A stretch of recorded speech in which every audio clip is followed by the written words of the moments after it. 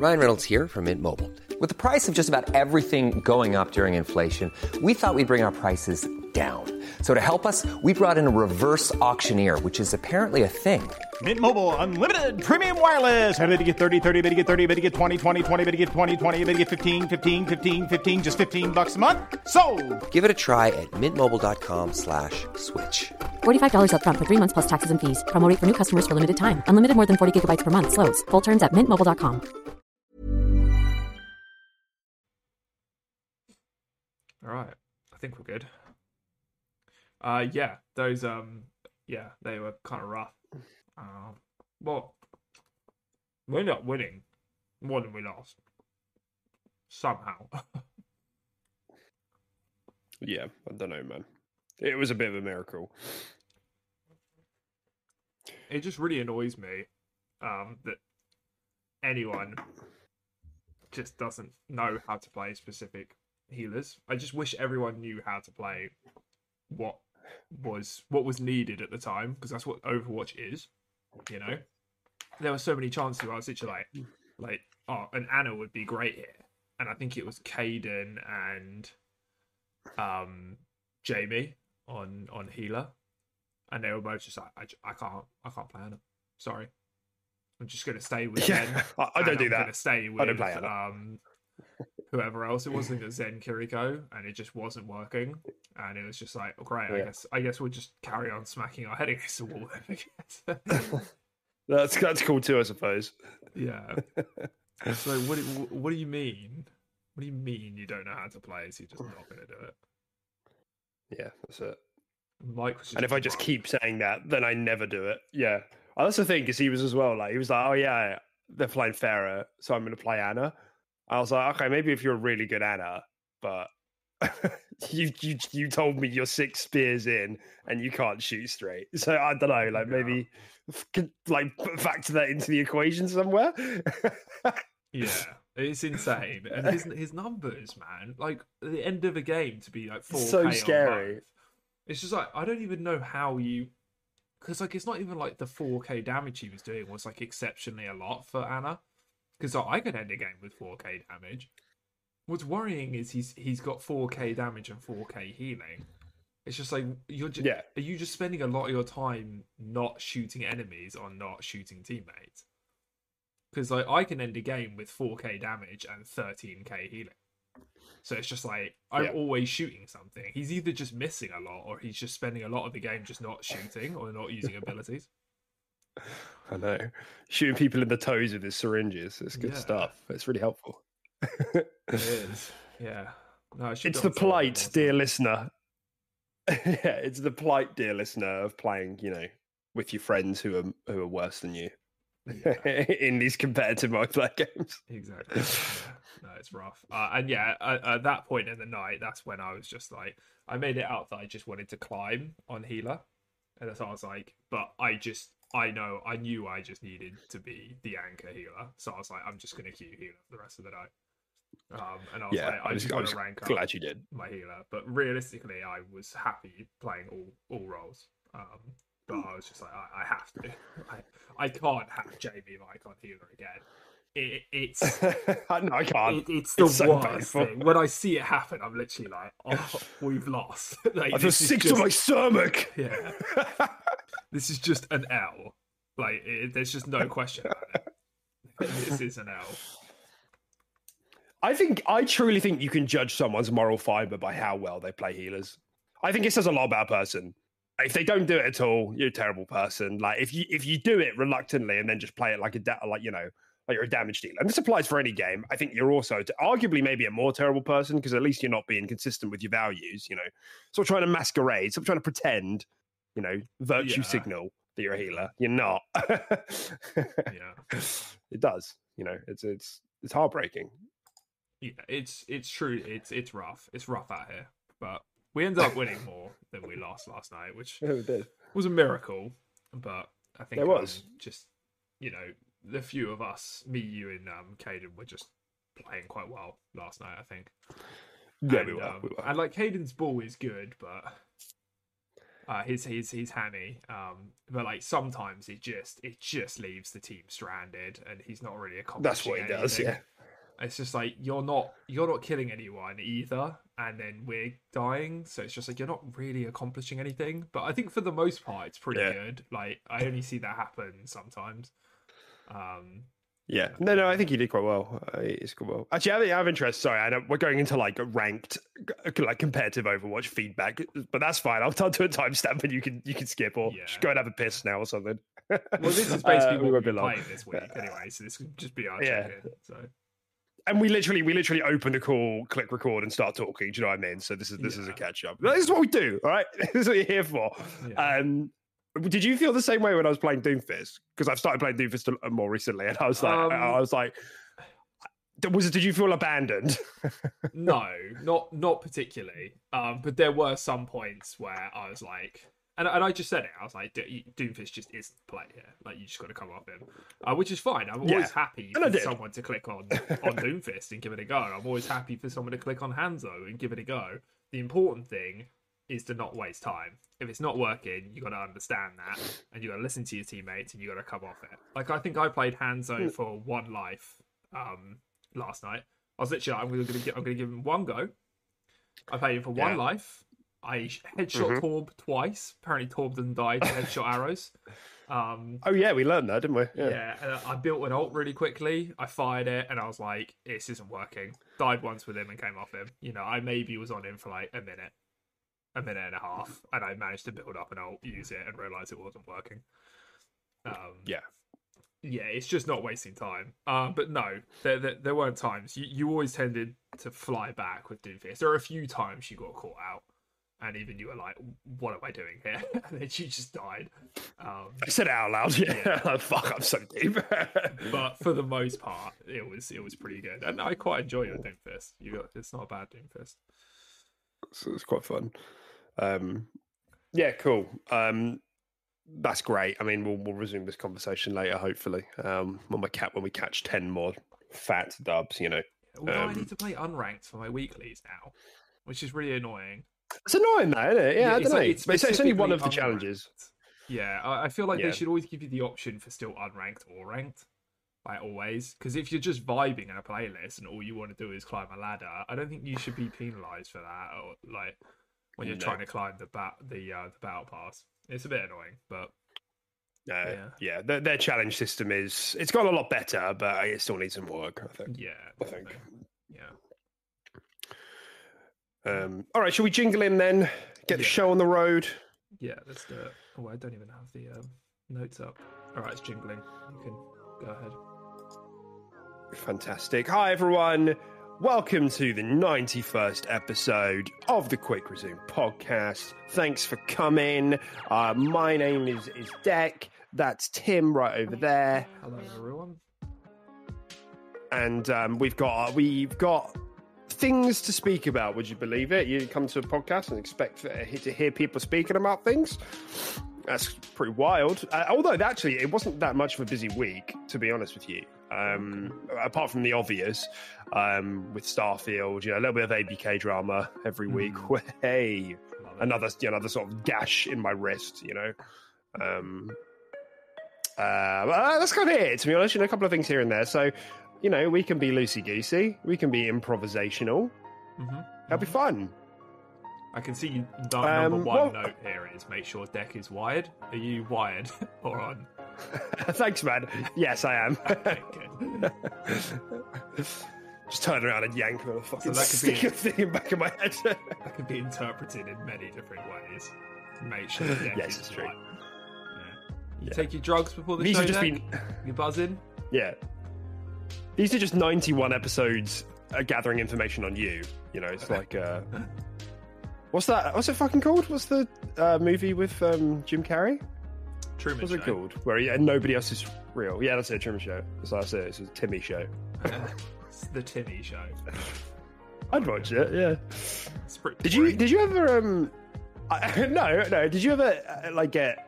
I had like a real existential crisis when I was younger. I don't know, maybe like 8 or 9. That like nobody else was real.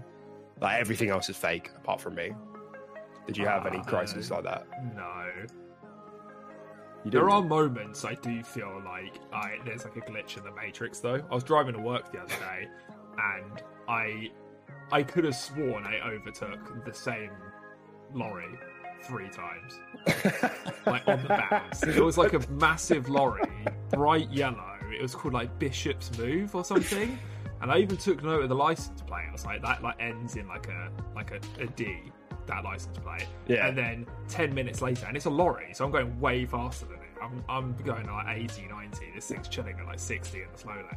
I overtook it, and I was like, that's weird. Saw it again. I was like, that's really weird. I was like, is there just multiple of them? And I was like, okay, it ends in D. And I overtook it for the 3rd time, and I was like, that, and the license plate ended in D, and I was like, is this real? Like, what's going on here? It was really weird. I mean, if you'd come to my Twitch chat, you'd have seen us all watching you. You know, from the lorries. Yeah, I was streaming from inside the lorry. Yeah, you're literally sitting there like copy and pasting. You're like, we're gonna throw another lorry in now, guys. We're gonna see how he reacts to this one. Oh, he's pinching himself in the car. Look at that. Yeah, this is weird. That's a bead of sweat on his forehead, I think. We're really getting to him, boys. Now throw in the Griffin. Yeah.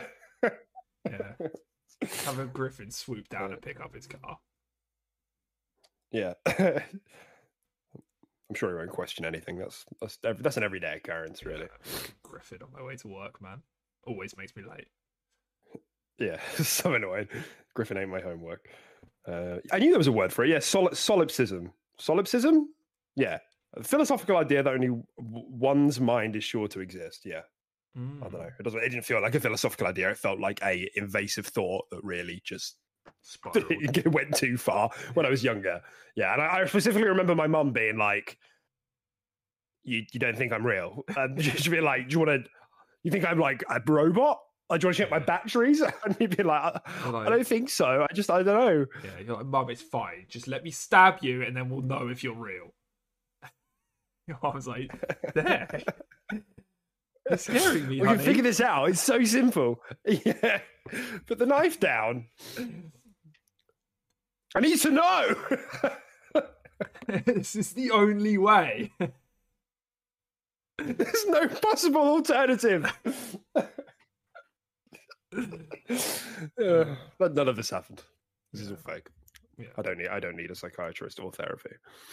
He doesn't. Okay. All right, what have we been playing then? Tim, go on, kick us off. Overwatch 2. Grind out that battle pass. By the way, double XP battle pass this weekend. Love it.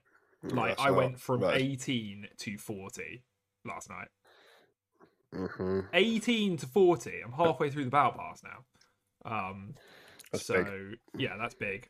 So yeah, I've been playing that because I want to get it finished, and I've been playing a bit of Midnight Suns, not as much as I would have liked. I'm kind of co-op playing Hogwarts with Tilly at the moment. So lovely. Yeah, I've been there pretty much most of the journey. I know all the story beats and stuff like that. I mainly just do the spider missions because she can't stand spiders. But you hang on. Yeah.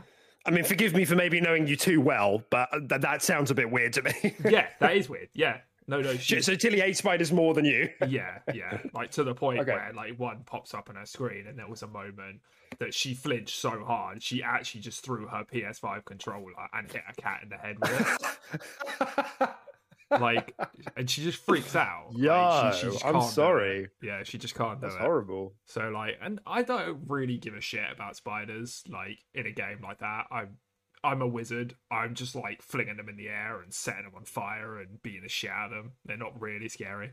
Like, it was scary in, like, Metro Exodus because it was pitch black and all I had was a lighter to light the room and, like, no weapons. And I was crawling and like through 3 vents. Bullets. Yeah, and I was crawling through like vents and shit, so that was awful. Yeah. But it depends on the context. Like, I don't find them scary at all when you're playing them in Hogwarts. I kind of want to try that game again, man. Sorry, keep going. What, Metro? Yeah, it got a upgrade, didn't it? A free upgrade. It did. Yeah, I played it for a bit, but I couldn't kind of get going, but it looks so good. Mate, that game is I mean, I don't know how it looks now, but back when I played it, it's up there as one of the best looking games I've ever seen. Yeah. Like in the moment, like it sticks in my memory when someone's like graphical games top 3. Like I'm like Metro Exodus, like it's there, Yeah, like all the time. It's phenomenal. It's bonkers. Yeah, it's fucking insane. Although I did see Horizon Forbidden West played, and that Also looks bonkers. Yeah, fucking unreal. Like when you're like underwater in that game, like, it's just my jaw just hits the floor. But yeah, it's a good game, man. You should play it. Yeah, I was kind of bummed out I never actually finished it. Again, classic Tim. I got like maybe 75% the way through it, like a really decent chunk, and then I just dropped it because something else came out. But yeah, no, it's a really good game. I do recommend it.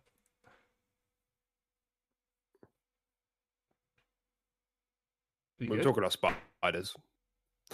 Yeah, sorry, I thought you were going somewhere with it all. So I was just letting you have, just giving you the floor. I thought you like froze because you like weren't moving. You were just like. Yeah. I was like, is his internet dropped out? What's going on here? It's me on my Zoom therapy calls. They like open up and you're just like, oh, me now. It's like, are you still there? Yeah, no, I'm here. Spiders. You were saying. Well, that's great. So Overwatch and a bit of Midnight Suns, bit of Hogwarts Legacy. That's cool. And I also started playing Monster Sanctuary on my phone this morning because I was looking for a touch game to play because Tilly was just watching YouTube. Always like kind of neat. Yeah, it's pretty cool. It's kind of Pokemon-esque in its own way. It's cool. It seems pretty decent. I think I'd like to play it more, but it probably won't hold my interest with everything coming out. And I kind of just did it because I was bored. But yeah, it looked pretty cool. Yeah. Well, that's nice though. I like that we can kind of do that. That you can. It reminds me of like the old days. When iPhones just became a thing, and smartphones are doing a thing, and everything was like free on like the stores, and you just saw something cool and you downloaded it and you just tried it and you just played it and you didn't commit to it for hours and hours and hours, but you just played it for like maybe a few hours, a couple of weeks or whatever, and that was it. And you had a cool experience with it, like a fucking mini gore. Yeah, mini gore, temple run, doodle jump, all that kind of shit. Yeah, they're all free. Yeah, exactly. Yeah. You just do that on your phone through cloud streaming. So yeah, that's cool. Because I've done that a few times as well. Where I've just booted up. I can't think of any on the spot. Monster Train is maybe a good example. I'm sure there's some other better examples. Because I actually played that for like maybe 10, 15 hours. But yeah, that was it. It's nice. Yep, I've been playing Overwatch as well, and I guess a bit of a recap. Maybe if the listeners haven't been playing Overwatch 2 or just heard about the outrage like near the beginning of launch or whatever. It's done well at sort of picking things back up. I think for the most part, I don't think it's fully recovered. I think they struggled in that first season because obviously they delayed it and they delayed like a couple of patches, so meta got a bit stale. And I still think they've kind of fucked up with some of the features they've decided to remove.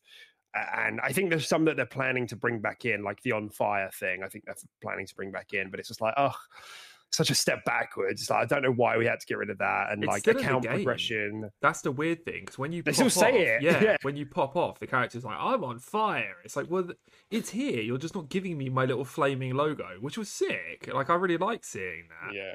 Because you could just be like, Anna popped off in that fight. She was healing like crazy, and she nanoed. She's on fire like for a reason. Whereas, like, I feel like especially for supports that sometimes their work goes unnoticed in like a team fight, it's just like, and they've done a good job if you can see they're on fire. Yeah, exactly. And then the things like account progression, like I'm still absolutely baffled that they had one of like my favorite account progressions across all multiplayer games. They're cool, just like, gone now. Yeah, I thought, why? Yeah, there's been some very odd design choices in Overwatch 2. I feel like a lot of live service games tend to forget about these sort of things, which they might seem small in the scheme of things, but they do go a long way. Especially if they were in like the first edition of the game. That's what I mean. Yes, that's what makes it even weirder. Yeah. Yeah, it's like they just cut it out, or they just like forgot about it. It's weird, but hopefully they will add it soon. Yeah, I'm hoping so. Yeah, I'm not confident. I don't think they've actually said anything about account progression coming back. They said something about the on fire thing. I might be wrong. Someone can correct me if they have. But yeah, just annoying. Because obviously the same thing's happening with Halo as well. Everybody's waiting for account progression to come through, and it's like, I don't know how this wasn't there at launch. I think a lot of publishers or whatever obviously prioritize the battle pass and feel like that's enough.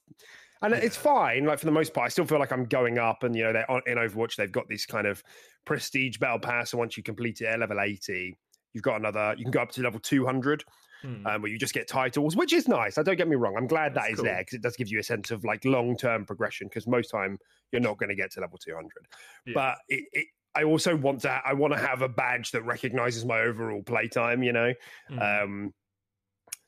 Because whatever. Because sometimes, and it's like different motivations. Like sometimes you just want to play and you don't have to worry about completing fucking challenges and doing this and that. You just want to play and you want that progress to kind of be recognized as well. So, yeah, definitely.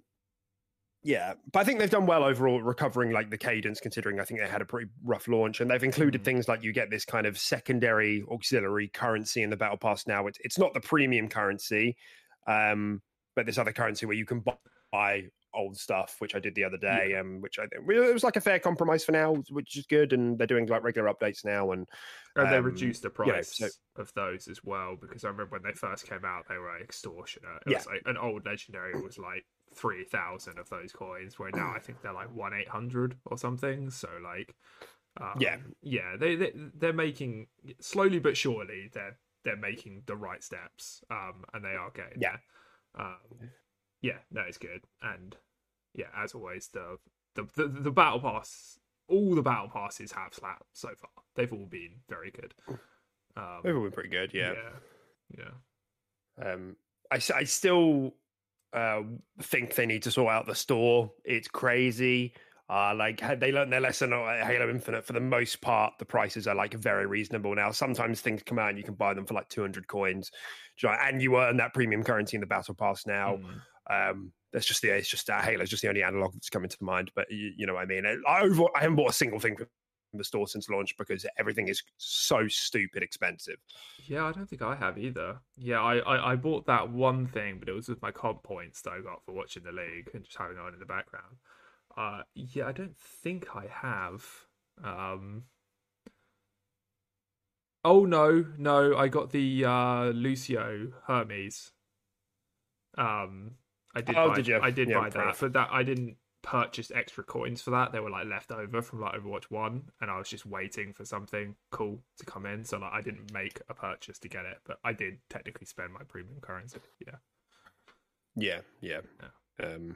So yeah, overall, there's still nothing like Overwatch on the market, I don't think. No. So it's still good, and they're going in the right direction now. But if you've been waiting on the sidelines and maybe you played Overwatch 1, I'd say it's in a good place now. A lot of the new characters are fun. I think we're expecting a new support hero at the start of the new season, which is in like a month, just under a month, maybe 3 weeks now. Hop back in and give it a go. I think you'll probably find yourself enjoying it. It's not as bad as people make out. I think they confirmed the next 2 heroes being added to the game are supports, so it's 2 supports in a row for the roster coming up. I think they did say something like that, didn't they? They said that's the ratio. It's going to be like 2-to-1 support to everything else. So for every 3 seasons, 2 will be support for a while, which is good because they need more support. Although I think they've done support probably the best that genre has done it. Like they've got a really good mix of making them fun to play while also still. I agree. Like I do think they've done that really well. You just need that extra incentive, because even if you do it well, people still don't want to play it. But I don't get it, because like I love playing support. Like I play it 90% of my Overwatch time, and like I don't get bored of it. Yeah. He's so funny, isn't it? Though? I'm sorry to come back to this, guys. I know we're dragging on the Overwatch here, but like, I think this comes into like team games and social play. Like, if you play with your friends, I'm sure this will like resonate a little bit. But like one of our friends was saying, like he was queuing all roles. So, you can get burst tank damage support, randomly, whatever.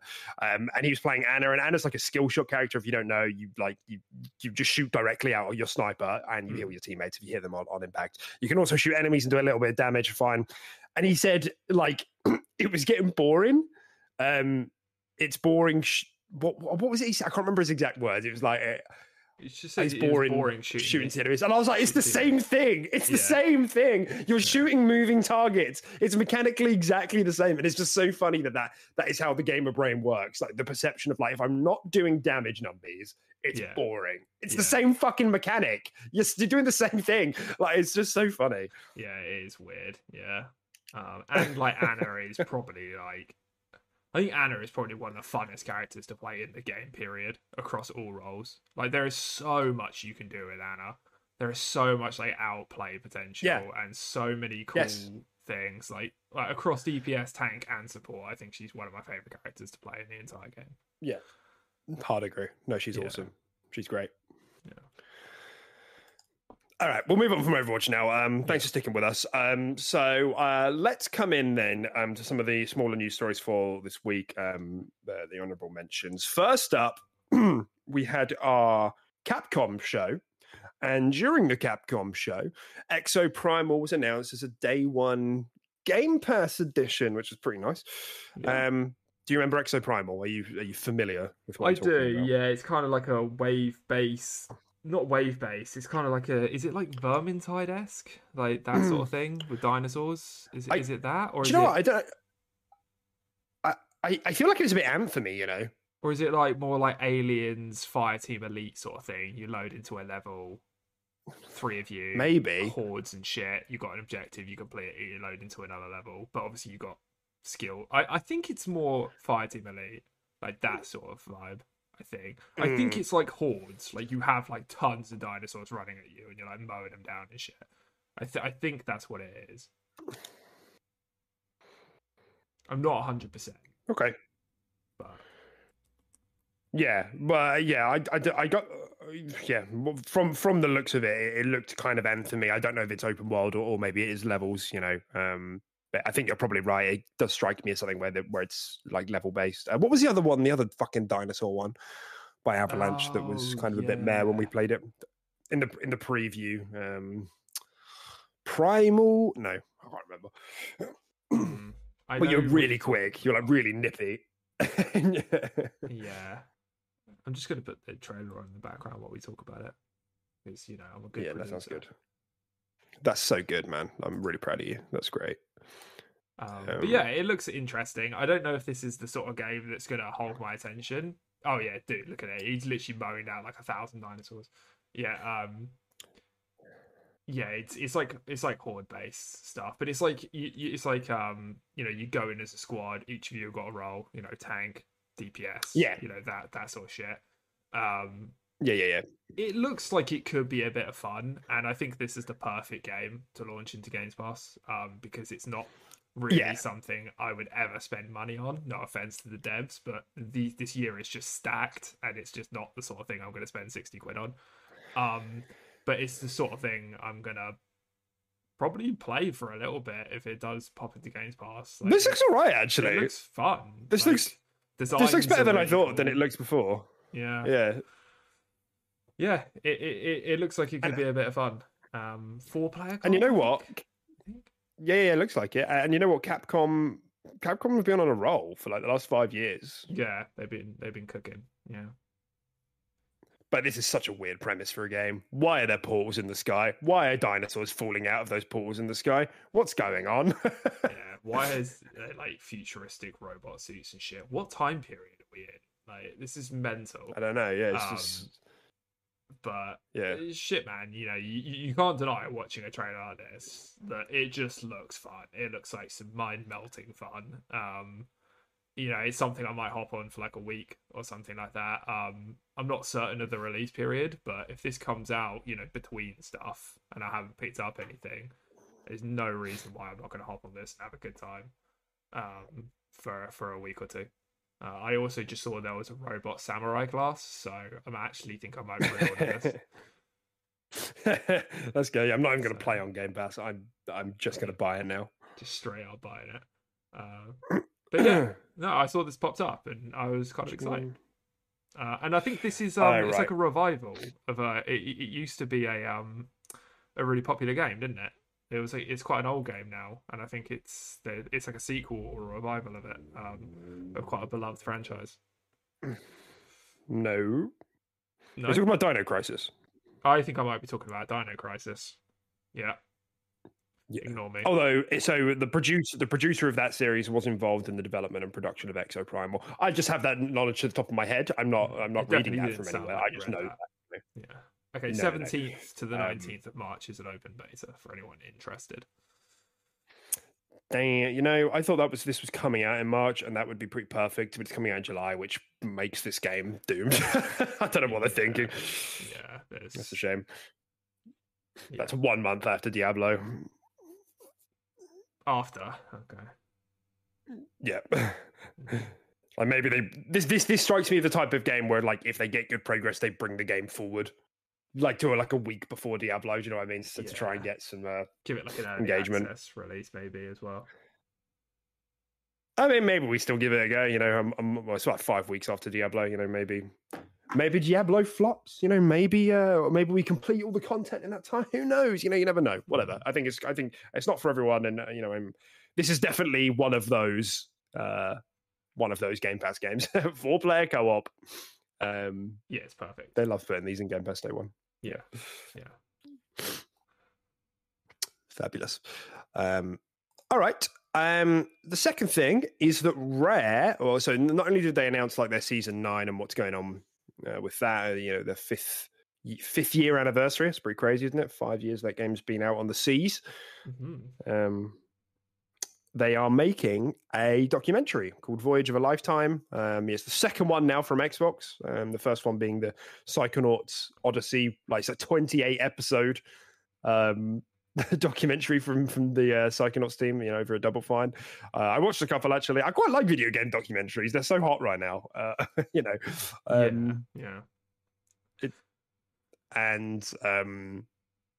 same thing. You can tell that there's Microsoft money that's gone into this one.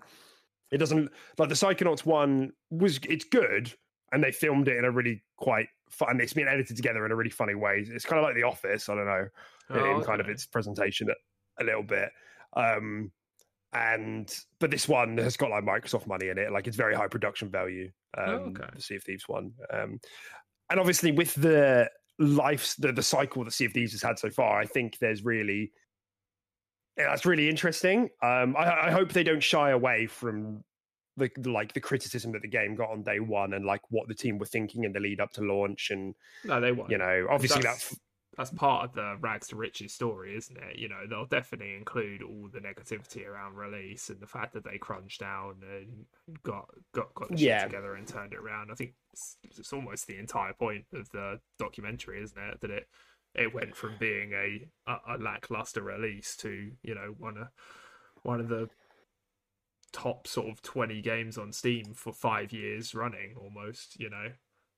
Very consistent spot near the top.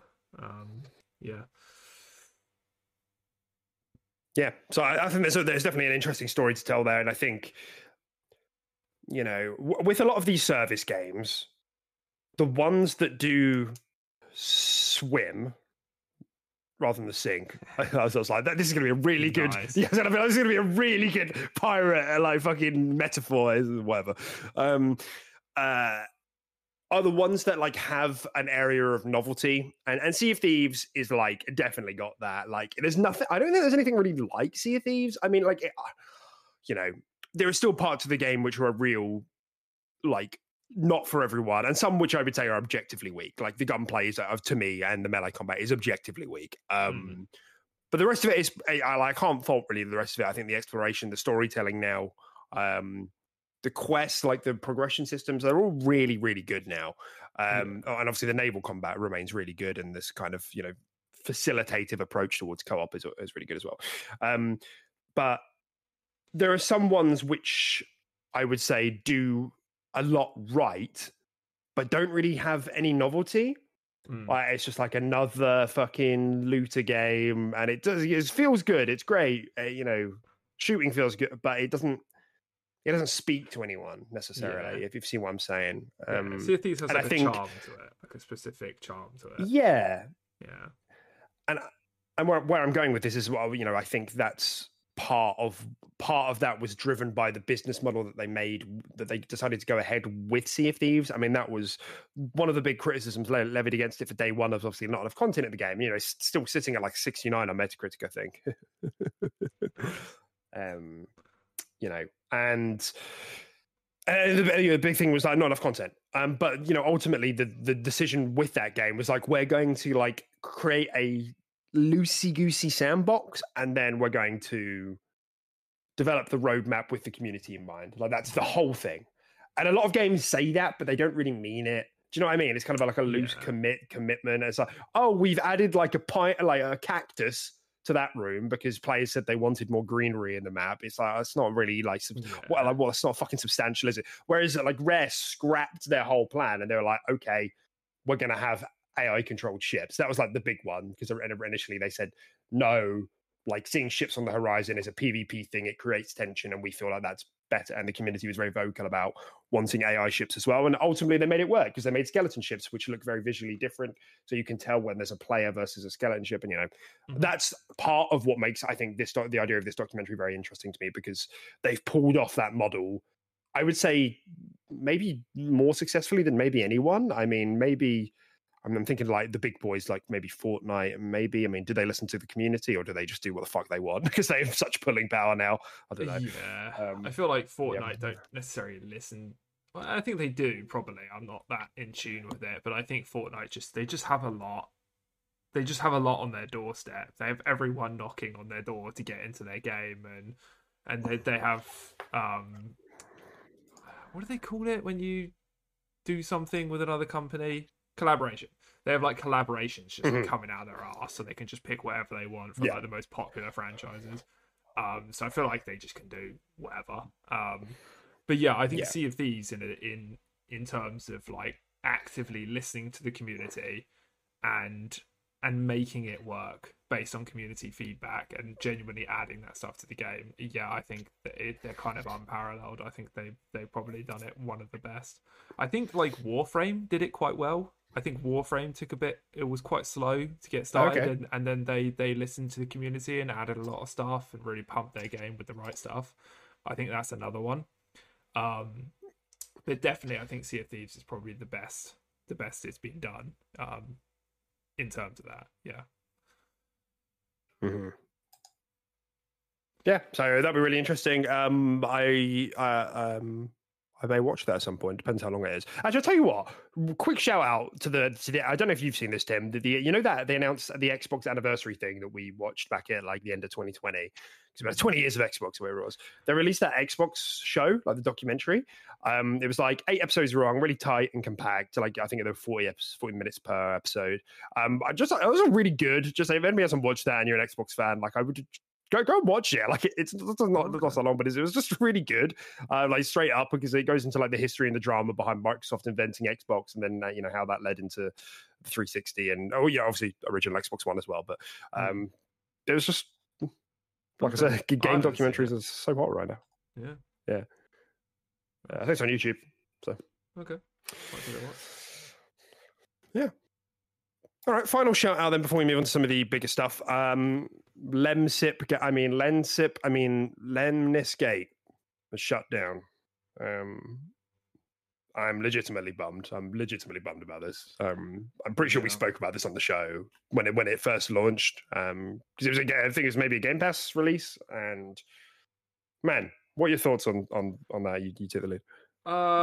Yeah, I mean, my thoughts on this aren't really substantial. I didn't really love this game as much as like I think you and a couple other of our friend group that were playing it. I played it a couple of times. It was a unique idea. It was fun.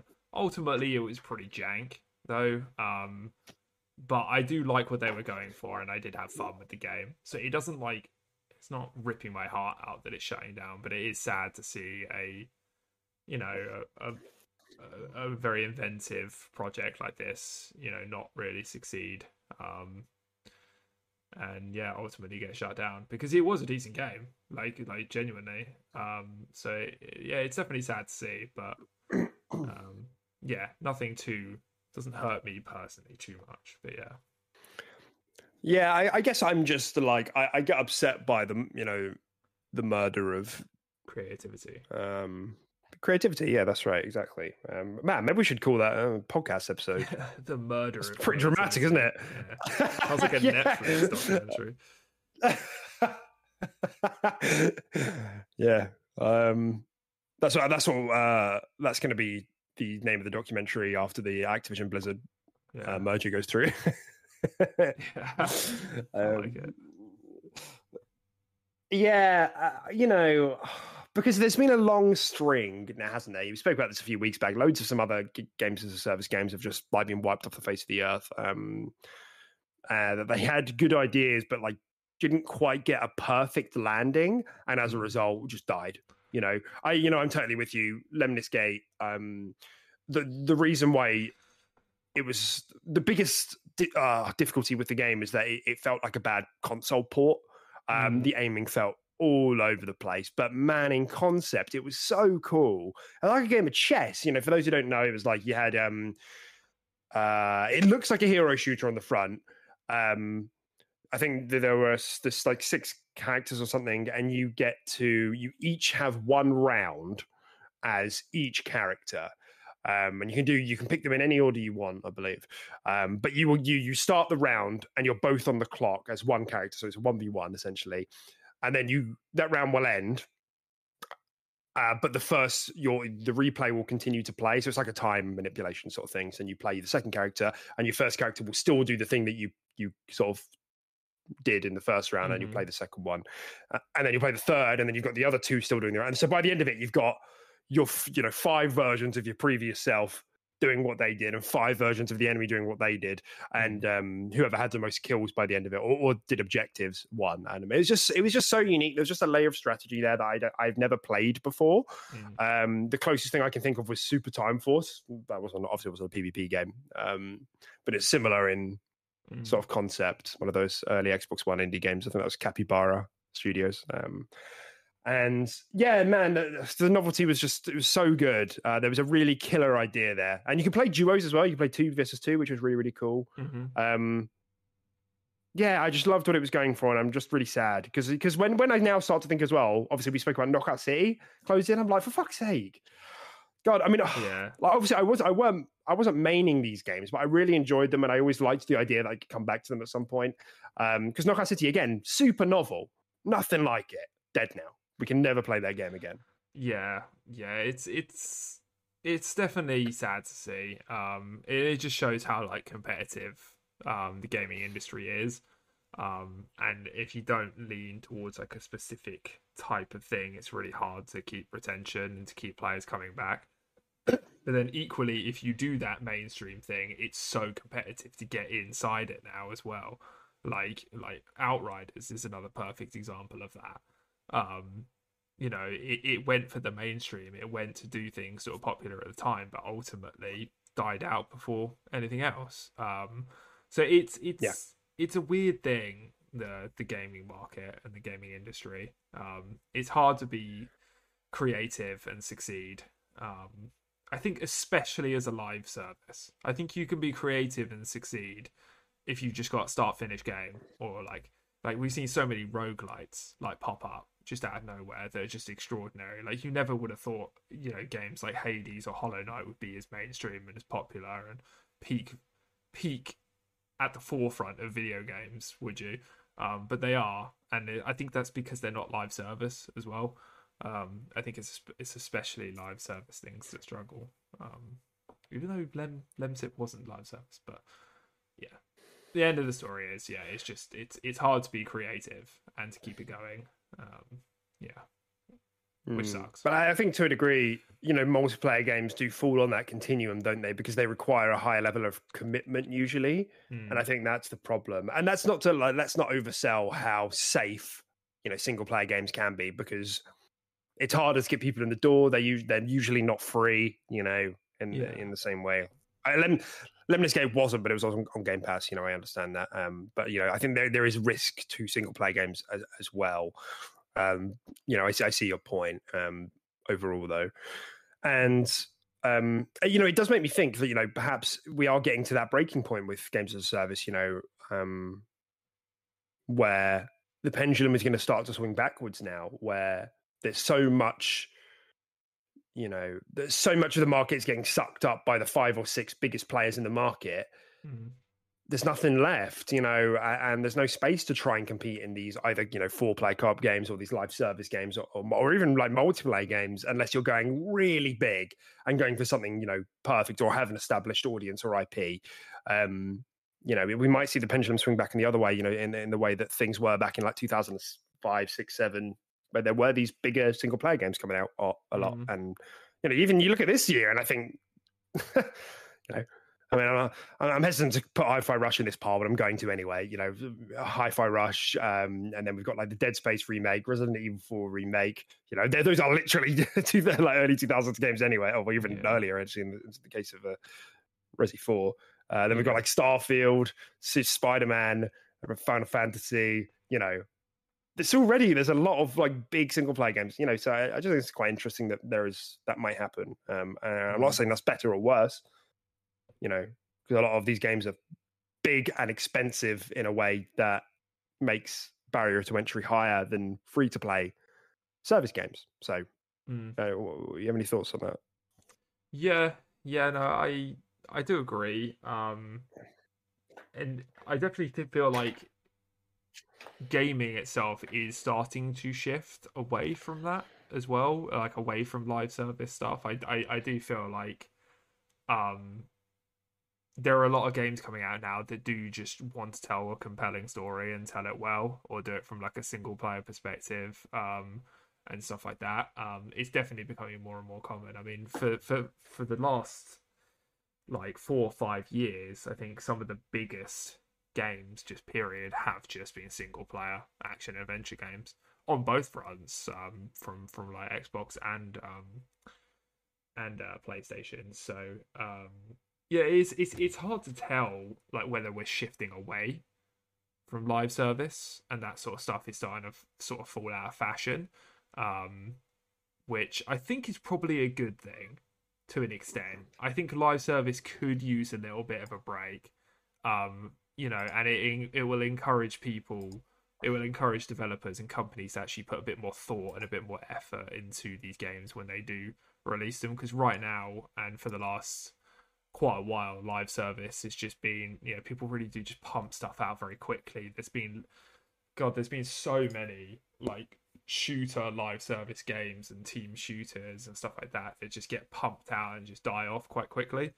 An example that pops in my head immediately was that Rogue Company game that we played. Like, just think how many things like that come out and then they just don't survive, they just don't live. And I think that's because like people are just jumping on the bandwagon, and I think if you take a bit of a pause from that, people will take more time and effort, and these things will become more of a novelty. So that's right. Yeah, definitely. And like, especially if you think that for really the last 15 years, publishers have felt that like these multiplayer games were the safe option. They were the safe bet, for money and engagement, some microtransactions here and there maybe. Because and that's not, again, and I'm not to downplay, there is immense risk with the sort of games that like Sony does lean into, like these massive single player tentpole games. Those are risky because if they don't hit, like they have to sell millions and millions and millions to make it back. A perfect example of this, isn't it? Yes, yeah, exactly. Yeah. And arguably, I think that's why you can, arguably, I think that's maybe why there's a stronger association, and it's why we see a lot of people clamoring for those sorts of games, because you don't see those games flop as much because so much polish and effort has to go into them, because if they fail, they really fail. Yeah. Barring like a subscription service edition or something like that. So yeah, interesting times. We'll have to see. Oh, that was what I was going to say to close the conversation off. What this is making me think of is that upcoming Battle Royale sort of shooter game, the finals by like the X-Dice guys. And that's like, really bringing together a couple of genres in a way which is like quite unique. And I like we said this on the show before, but like I'm really like all for devs just slamming genres together and just trying to make them work. And I think the finals has some of that energy going on, where it's like, you know, Levolution, Battlefield Destruction with a battle royale. Perfect. It looks great. cool. Let's go. Yeah, I've been watching some videos on it, and it looks very cool. I've seen some like really like unique plays and ways to just like outplay people, like you said, by just like environmentally just being able to destroy anything. Siege. Siege. Yeah. And it just looks really crispy as well. It looks like it plays really well. Like it's hard to say whether or not something like that will stay alive, you know, with the big competitors still being at the top. But it looks interesting, definitely. And I have seen plans that they have said they do plan on putting it to consoles. You know, it won't be immediately. It'll be PC only for a little while. But yeah, I've definitely got my eye on that. It looks interesting. Yeah. No doubt. All right, then let's move into some of the bigger stuff for the week. So the first thing I wanted to touch on was that there was a show by Paradox Interactive, you know, publisher. They publish a lot of like strategy games, and there was like we heard whispers like last year that Xbox were in talk with Paradox for something. Don't know if it was just like Game Pass additions or acquisitions or whatever it was. Well, this show was literally Paradox presented by Xbox, or Paradox Showcase presented by Xbox or something, which is kind of weird. But I watched a bit of it, but I didn't see like any notice. Like I didn't see any acknowledgement that Xbox was even there, so I don't know what exactly was presented by Xbox about it. Other than this, the 2 games are coming to Game Pass. One of them being an exclusive by the looks of it. It might be a timed exclusive, you know, never really know with these fucking things. But the first one being Cities Skylines 2, which is actually a big deal for the strategy and sim community. People love that. I know the first one is big. That's Game Pass day one, PC and Xbox, I think. And the second is the Lamplighters League, which is this really cool stylized, you know, like 40s, 50s XCOM like game. Interesting. It's like you know, like tomb raiding sort of style. It looked really interesting. It did. It looked legitimately pretty cool. So I'll be keeping my eye on that. And that's again day one Game Pass. Nice. But so nice little additions. I like that Xbox is able to do that. I've said this before, that like I think sometimes, you know, back in and it added to I think Xbox's all or nothing kind of strategy that they always had, you know, saving everything up for a big show and dumping it all there. But Game Pass kind of gives them an interim where they can announce small things through the year. Like Exoprimal was at Capcom's, and now these two are at the Paradox there, and we just have little bits of additions throughout, which I think is really nice. Yeah. I wanted a timestamp for that, but I totally missed it. Oh, that's all right. Oh no. Okay, I'll just estimate. We spoke about this as well. Neon White appears to be coming to Xbox, which is nice. It's been like 2 years, I think, since that game come out, because this is fucking Nintendo has a year timed exclusivity. Oh, now it's coming to PlayStation. Oh, now they have 1 year timed exclusivity, and then it comes to Xbox. It's so irritating.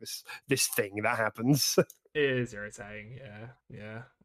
Especially as back then, I would have probably liked to play a game like Neon White, and it's coming in a fully stacked year now. Fantastic. Great, yeah, brilliant. But nevertheless, it's quite exciting. I've had my eye on this game since it first came out. It looks really, really interesting. And again, you know, you talk about mashing up genres. This one definitely stood out as one that did it very well and kind of nailed it. So yeah, I'll be quite excited. And I think this genuinely could be quite soon, because I think this was rumoured a while back that this was going to happen. I think I remember seeing the news, and they were literally just like, and even like a while back when it was rumoured, they thought that was going to happen very soon after that rumour. So like this could be genuinely like next month or something like that, you know, which is quite exciting. Yeah, hopefully it's a day one Game Pass edition. We'll see. I think we will actually have a couple like this as well. Like, I think we're going to have a couple of surprise drops. And Phil Spencer in his he's had an interview. I thought I spoke about. Yeah, Ghostwire. That's what I was coming around to, and then Sifu as well is coming. But I can't actually remember if that's coming to Game Pass or not. I get the feeling it might not be actually. What, Sifu or Ghostwire? Sifu. Oh, okay. Yeah, I was about to say Ghostwire. That'd be weird if that didn't come to Games Pass. That Ghostwire definitely will. Yeah. Yeah, I get the feeling it isn't for some reason, which is a bit disappointing because and like people are going to be like, oh, buy some games, buy the smaller games. It's like, ugh, look, if a game has been held off my platform for 2 fucking years, yeah, you're right. Like I'm not hyped for this anymore. Like if it comes to Game Pass, hell yeah, like I'll play it and I'll give you your engagement bonus because because they look good. But like it's been held off the platform for so long that I'm especially in a year like this, I'm not going to buy it. Yeah. But yeah, it doesn't look like it is. And it's 30 quid. So it's like Sifu I'm talking about. Oh, okay. Yeah. Yeah. Well, both my brothers bought and played that game. And they said it was great. Dom loved it. Yeah. I heard it's really, really difficult though. Yeah. I've heard that. Yeah. But it looks very, very good. Actually, speaking of difficult, I should have said this at the top. I only played it for a little bit, but I played like the opening half an hour of Wolong. Okay. I don't know if you've booted that up yet. I haven't, not yet. That's feeling pretty tough so far. Yeah, I have heard it is. Yeah.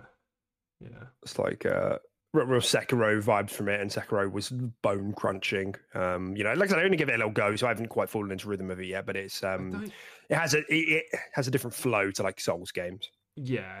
From what I can tell, I don't think people think it's not as hard. I think it's one of the easiest of its type, of its genre. If you compare it to Elden Ring and Souls and Born and all that sort of stuff. Just from the fact that I think co-op is the most easily accessible that they've ever done it in that sort of genre. And I think you can just kind of just go through the game on co-op.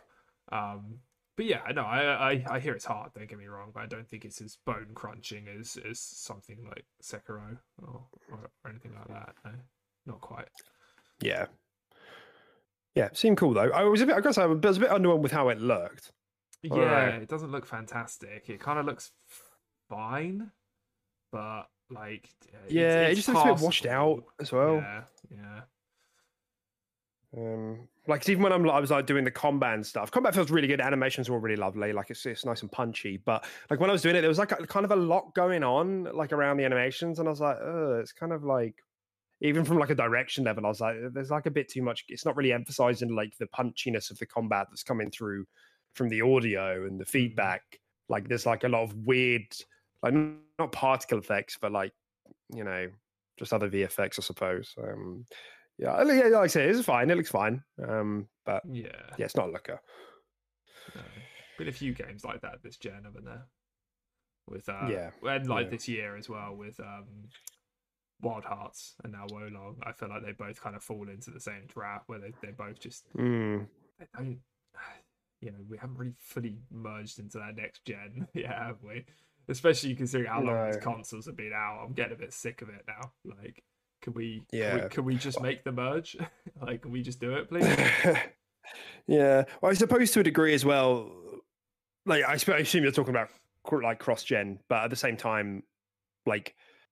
If the game, even if something did target next gen only and it started development on old consoles, like before even they got dev kits, it might be that they were unwilling to scrap for some of that, some of that progress. So by that nature, it's just, we're not far enough into the gen yet, arguably, depending on who you are and,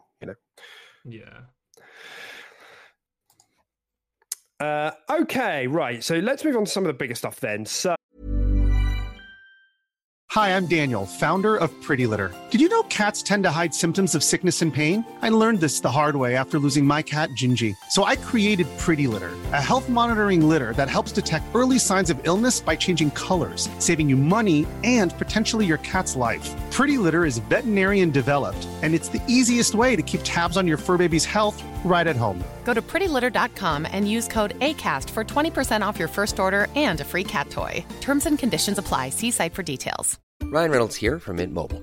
With the price of just about everything going up during inflation, we thought we'd bring our prices down. So to help us, we brought in a reverse auctioneer, which is apparently a thing. Mint Mobile Unlimited Premium Wireless. How to get 30, 30, bit to get 30, bit to get 20, 20, 20, bit to get 20, 20, bit to get 15, 15, 15, 15, just $15 a month? Sold! Give it a try at mintmobile.com/switch. $45 up front for 3 months plus taxes and fees. Promo rate for new customers for limited time. Unlimited more than 40 gigabytes per month. Slows full terms at mintmobile.com.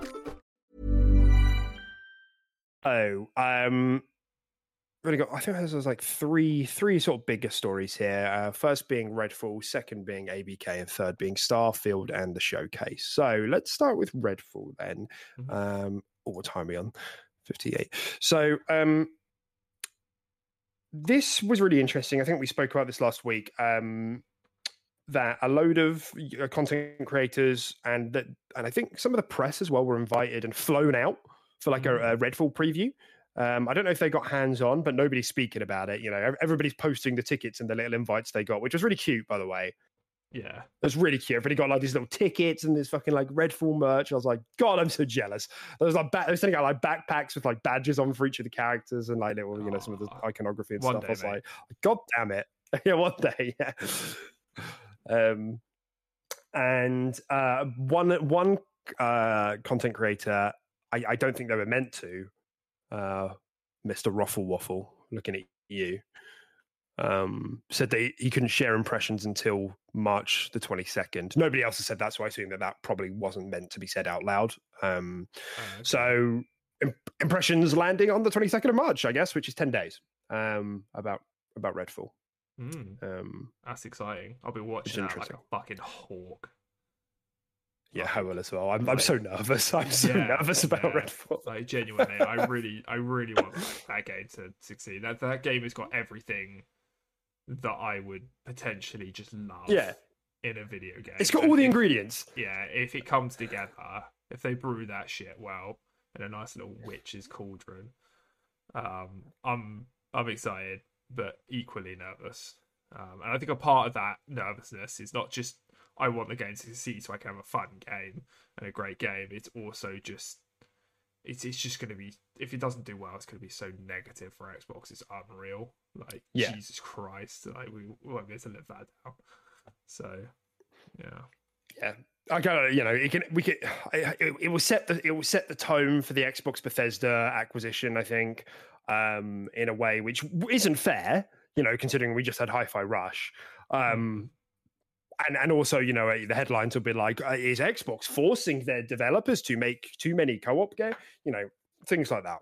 Yeah. We all know what it's going to look like if Redfall doesn't look well. If it gets anything below 80, I think that's really what we're going to see, because Arcane's games are typically always above 80. I think Prey was its lowest at maybe like 83 or 84, depending on the platform you're looking at, because I think PC version was a bit buggy at launch. But, generally the reception post-launch as a Prey's kind of become a cult classic. So yeah, I'm totally with you, man. And not only that, it goes a level deeper as well, because one of our friends counterpicked my Redfall pick on Fantasy Critic. So, if it does badly, so he keeps giving me shit because he thinks it's going to be shit. So like, I really can't let him have this. And I'm so annoyed. Like, I think it really goes to show how much damage the first showing, or like maybe the media kind of presentation or media impressions of the game, how much damage they did to the kind of perception of it. Because like one of our friends asked me the other day, it's like, yeah, I don't know, I think it looks kind of okay, but I don't really know if I want to play another Back 4 Blood game. Yeah, I know. It just cements in their brain like what it is. That's it. It's done now. That is it. Yeah. Like the damage is done. Yeah. No, it is a shame. Yeah, it's very hard. And I think that's a lot because that person also doesn't really keep his ear to the ground in terms of gaming news and updates as well. Like, I feel like if you got a bad impression from it, but you still look up gaming news, you still follow stuff, even to a small extent, you'll start to see some changes and maybe your mind will change as well on it. But like, he really just, outside of like Facebook comments, he doesn't keep up with gaming news, so that's why it's so cemented in his brain. No, But I do think most people are like that, though. That's the annoying part. Like, and I don't mean that in like in a derogatory way. You know, it's whatever. But like if the news that you get is mostly from big media publications like Eurogamer, you know, or whatever it is, VGC, you know, whatever. Especially these ones which like are really like happy to lean into negative Xbox press because it generates clicks. They will write headlines like Redfall's back for blood looking gameplay underwhelms. You know, just shit like that. Redfall looks like a Xbox 360 game. You know, obviously I'm being hyperbolic, but you know, some people will read that and that'll be the sole impression they get of a game, and that's it. Like going into it, the tone is now set. And like we've always said with Arcane games, like they're so difficult to market properly, and I guess maybe it's a good thing then that we are getting some of these. Maybe that's why. Maybe Xbox were like, you know what? Fuck this. Let's get people down here. We'll pay for the flights. Come play for the fucking game, and then they can just make a bloody YouTube video about how it's not Back for Blood. We'll let them we spoke about this. Yeah, like we spoke about this. Like that we're literally at the fucking. They had their own video, and then at the developer direct, both times the devs of Arcane have gone out of their way to be like, yeah, this isn't like a horde game. It's not like Left 4 Dead. They said on one of them, like, oh, it's a bit more like Far Cry, in terms of its structure. But it doesn't matter, man. Like, it's still stuck. Like, that's what I mean. And developer direct is like the biggest show that Xbox has ever done that hasn't been an E3 showcase. And like, that wasn't enough to update a lot of people's general feelings about the structure of the game, or maybe turn impressions. Yeah, no, it's rough, but I do think they're doing the right thing. I do think it is a case of like let's just get them to do it for us, and it shows confidence in their product as well. Like I do think a lot of people do this. I do think a lot of people do fly people out to play the game or whatever and stuff like that. And it can turn out really negative. Like I've seen, first impressions and like I got flown out, I didn't like it, that sort of thing, But it does show, it shows confidence, definitely. It shows that they're willing to take that extra effort and that step forward to approach people and be like, play the game and we want you to talk about it, So yeah, that is really good, and it can turn out really well because I think Final Fantasy 16 just did this recently as well, and I've been watching all the previews for everyone that got flown out for that, and it's really helped the game. Like people, I haven't heard a single negative thing. People are saying from what they provided us, they were like, it looks like it's going to be fucking amazing, like really really good. So fingers crossed it has the same impression for Redfall as well, and it'll start to drum up some positive marketing for Redfall. Yeah, no doubt. No, well said. And I don't get me wrong, like I am an Arcane shill, like straight up. Yeah. But I do have a couple of reservations about Redfall. But I had a couple of reservations about Deathloop as well, and overall, that game ended up being like an 85 to me, and obviously it was rated even higher on aggregates, so I had very little reason to doubt them, but like I do have a couple of reservations, particularly about like how I think this is the problem. Sorry, I'm going to go on a bit of a tangent, but this is the problem with like making games. I think they're like single player and co-op at the same time, because you're going to have people who, I suspect in these previews they're going to like just force people to play in like co-op. Maybe, but because you will get such a variety of experiences, you're essentially drawing a line. You're like really hampering the median of your own score, because you're more likely to encounter a range of experiences, you know what I mean, rather than like the single player thing where you valve someone into a combat arena 1 and then valve someone into narrative cutscene 3. Everybody's going to have exactly the same experience pretty much, other than a bit of expression with how you do combat and stuff like that. That makes sense. Yeah, that does make sense. Yeah. I think a game. So I'm oh yeah, no, you can carry on. No, I don't know. I don't have much else to say. Yeah, I was just going to say, I think a game like Arcane can really benefit from this as well. A game like Arcane, a game like Redfall made by Arcane can really benefit from this, because like you said, they give everyone the same gameplay slice, but if the game works how previous Arcane games have, every player can have that gameplay slice and probably approach the situation and do everything in a completely different way. And I think that will just be really good. Like, even though they're all getting given the same thing, everyone's impressions and reviews will probably be different and be like, oh, I did this, oh, well, I did that. Oh, did you find like the shock rifle like in the basement? And they're like, no, I didn't find that. I just fucking crept through the roof. And one guy's like, I just batted the heads in with a baseball bat. And yeah, that's right. I do think that it can really speak volumes doing this for an Arcane game especially. Yeah, there was that. Yeah. So, I mean, fingers crossed, really. I've got high hopes for Redfall. I really hope it does well. It's because, like we said, in terms of the ingredients, all the ingredients going into this for me are pretty perfect. I know some people are getting really hung up on that it's not a hyper realistic, I don't know, game. And for them, only. That's enough to be like trash game. Oh yeah, and that, yeah, of course. People got really triggered about that for Suicide Squad as well, and I'm just like, do none of you have internet? I'm like, how you're posting these videos, so you must have internet. What's your problem with being online only? What's your beef, man? The thing is, it's a real vocal minority, like really vocal. Like the Redfall Twitter account is regularly putting up like little clips here and there, and every time I click on them, there's this one guy who every single time says online only, dead game. For the last like 20 things, and they're like, you're obsessed.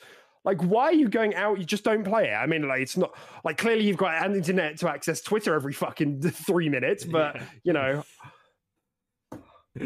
die on the principle, I guess. Because then other people are like, oh yeah, but what about preservation? I was like, fair point. But we're not at that bridge yet. Maybe in fucking 7 years' time, Arcane says, okay, we're going to make it offline now. Like we've accomplished all we can with it being online to prevent cheating and pirating, essentially. And now we're just going to let it, it's no man's land now. They might do that. Some games have done that before. But some, the preservation angle, I do understand. But even then, it's like, if you haven't played it in the first 7 years, are you really going to play it? Or like, if you haven't squeezed the value out of something in 7 years, like, is there really, like, it's this kind of like hoarding mentality a little bit that some people have, where like they get something and they've got to keep it just in case. And that's like, that is a problem behavior I'd literally target in therapy, just putting it out there. So it's not healthy. It's not healthy to have that sort of mentality. I get it from like an industry angle, but I don't think it's really a problem from a consumer angle. But who am I to tell you what you're going to do with your money? Fine. If you want to be mad about that, that's fine. Okay, let's move on. So that's Redfall. So we should have 19th next week. So next week should be the final week before we hear anything. So we might hear something before then. Okay, let's do ABK now, and then we can end on a good note. So this was just a little funny funny old thing that Sony, that PlayStation, that Jim Ryan. Oh, is this the one we talked about? Yeah. Oh, tying. Jim tying his shoelace in the mine. In the mine? In the mine. Mines of Moria. Smiling. Yeah. So essentially they said in their like one of their final submissions to the CMA, you can't trust Microsoft with behavioral remedies, essentially, is what they said. Because it seems like the EU is leaning towards like accepting some of the behavioral remedies that Microsoft is putting forward because they're really strong, NVIDIA and Switch in particular, those commitments.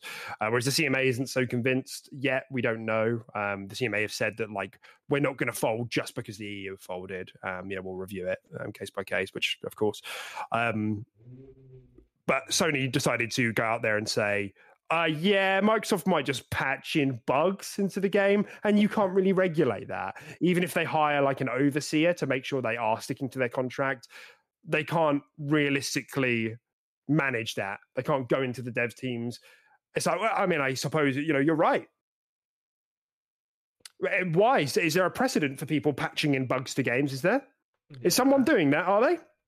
Why would they do that? It's like- Because it's their own money. It's their own money. They still want the sales of Call of Duty on PlayStation. Like, what do you not understand about that? Like, unless it's just some like ultimate conspiracy, like, oh, we can get them to buy it on PlayStation. That's £60. Then it's buggy, so they're like, oh damn, we're gonna buy it on Xbox now. So that's £120. Yeah. That's a Yeah, that's double right. profit. No, like it's so stupid. It's almost childish. Like it seems like something a child would say. Like, Yeah. it really does. It's crazy to me. Yeah, it's literally like, oh, I can't play hide and seek with you because you might track my phone. Yeah. It's like, you might peek through your hands before you count to 60. And see yeah, where yeah, I run. that's it. Yeah. Grow up. I know it's just lawyer speak, but it's just pathetic. Like, it's so irritating to watch someone, and also like I said, like, it's really like, does someone do this? Do they? Does someone intentionally degrade the quality of another platform's game to encourage sales? Because I don't think I'm being far fetched in saying that. Like, we've seen the contracts, from the Epic Apple case, and I think earlier from this case as well, that Sony do put stipulations about performance limitations on games they have marketing deals with. And at the time, everybody hand waved and everybody was like, oh, that's normal. Everybody does that. But I'm sorry, I haven't seen any evidence of any other platform doing that. I mean, fine. Like, if you're right, you're right. If Xbox are out there with marketing for Exo Primal and they're saying, oh, I can't perform better on the PS5, sure. But like, games like Minecraft are performing better on the PS5 right now. Like, this is known. Like, I don't know why, but they are for some reason. So I'm not really getting that impression. And this isn't me being like a little, like like an Xbox zealot, I don't think. Sony are aggressive in how they run things. Yeah. Like, they just are. They just are. That's a fact. And I think that bleeds down into some of these decisions. And for them to be sitting here going like, God, it would really suck if Xbox did to us what we did to them. Which is, let's face it, that's been their thing for the whole of this case, isn't it? Yeah. This has only popped into their head as a potential route that Xbox could take because they've done it in the past, probably. Yeah, exactly. That's what it feels like. Listen to this shit. For example, Microsoft might release, fucking super hypothetical. This is not evidence either. Like, I thought these things are supposed to be factual. So hypothetical. Microsoft might release a PlayStation version of Call of Duty where bugs and errors emerge only on the game's final level or after later updates. They might patch bugs in. Yeah. They might like lace all the PlayStation discs with a small explosive that blows up our console when we put it in. Yeah. And then from the dust and the remains of the discs, an agent will force them to buy an Xbox with a gun to their head. What if you need to consider these things in salmonella, so every one of our player base will get food poisoning. Severe food poisoning. Have you considered this, CMA? Have you considered this? What might happen? You've got to be careful. Or later updates. Even if such degradations, so still quoting, even if such degradations could be swiftly detected, any remedy would likely come too late, by which time the gaming community would have lost confidence in PlayStation as a go-to venue for Call of Duty. Well, no shit. I mean, Microsoft are giving you a deal, but of course they're not going to want... They're still not going to want to be like, yeah, of course. Like, of course we're going to let you market Call of Duty as the go-to place for PlayStation. Of course, like, no, they're going to want the go-to place to be Xbox, so it doesn't mean they're going to make the quality worse everywhere else. They'll just market it to be like, just play it on Xbox. Here's the new Call of Duty, followed by an Xbox logo. They're not going to degrade the performance to do that. That's ridiculous. And also, did you pick up there that there's like an implication that Call of Duty PlayStation has to be the go-to venue for Call of Duty? Yeah, no, that's what I was saying. It's almost like like they want to sign a deal where Microsoft agree that fine, you can have it, but you still market and you still tell everyone that our platform is the go-to place for Call of Duty. It's like, no. And you still give us timed exclusivity benefits. Yeah. We're not going to do that. But we're definitely not going to fucking patch bugs into your game. You can chill out. Just like imagine if someone showed up to around the desk and started saying that. I'd be like, is like everything okay at home? Yeah. Like, have you had breakfast? Like, do you need a massage? I can get someone in. Like, I mean, yeah, we're so this is nuts. We can get someone in. We've got plenty of money from our aggressive timed exclusivity deals and contracts. Yeah, that's it. We can get a masseuse for everyone, even the coffee boy. They would have, have lost confidence in PlayStation as a go-to venue to play Call of Duty. Yeah, that's just crazy. Especially as Xbox is the shooter box. Yeah, like no fucking shit. Yeah. You know, Xbox has way more brand association with shooters. You know, that's your fault, to be honest, because all you make is third-person action adventures. Mm-hmm. But now, when's the last time you made a first-person shooter? I literally can't. Killzone. I can't recall one. Killzone. Well, there you go. 2013, 2014 was it? Yeah. Don't know. So, what else have we got here? Yeah, Call of Duty gamers could decide to switch to Xbox for fear of playing their favorite game at a second class or less competitive. It just gets better, man. Oh, second class. Oh no. Meanwhile, for the last decade, Xbox players have been locked out of full game modes for a year, map packs for a full year, like zombies things for a full year, like actual physical like loadouts to play multiplayer with.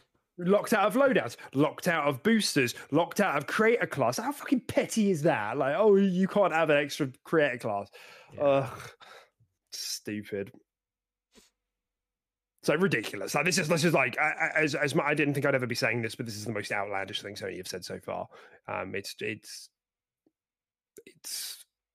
so plainly stupid and hypocritical. That's the thing. It's really hypocritical that Sony are this hell-bent on preventing, which obviously they're going to be. Don't get me wrong, I understand the business of it, but business is fucking stupid. Like, everything's a dystopia, we're all going to die, and this is what is stupid about it. You know? Jeez. I feel like I descend into this like every single week when we talk about ABK, because it's like everyone's incentivized to act in the best interest of money anyway. Nobody really cares about each other. We're all going to die. So like, you know, nobody cares about the logic. Well, you know, whatever. It's just money. Okay, final thing then. Let's wrap this up before I have a hernia. The CMA previously said that they estimated that, based on their own surveys, that 15% of the PlayStation player base would switch platforms if Xbox pulled Call of Duty from PlayStation, if they just made it exclusive. It's estimates. Could, hypothetically. I don't understand. Is this not based on facts? Or we just... I don't get it, man. Like, well, to be fair, this is better than the other one. They literally surveyed people and they said, would you swap? And 15% said yeah. Yeah, which I don't think is like that bad. Like, you'd probably find in the last God knows how long since Sony have been having exclusivity deals and stuff like that, and with Call of Duty, you probably find more of a percentage moved from Xbox to PlayStation to play Call of Duty there, since that's all been going on. Because let's be honest, like, everyone that is playing Call of Duty, majority of them are playing on PlayStation, like, right now, because of what they've done in the past. So, and PlayStation would still be first. Even if 50% did swap, PlayStation would still be first. So I actually don't see this as a counter argument. You know, it ties back into the story last week where Sony were essentially like, I think the actual number was redacted, but it was like the implication was that a large number of their profits come from COD, and that those funds help them essentially pump out their first party stuff, which isn't responsible for the majority of their sales. It's the big hitters like Call of Duty, which is so funny. That is so funny, considering that the community is just fucking nuts about exclusives.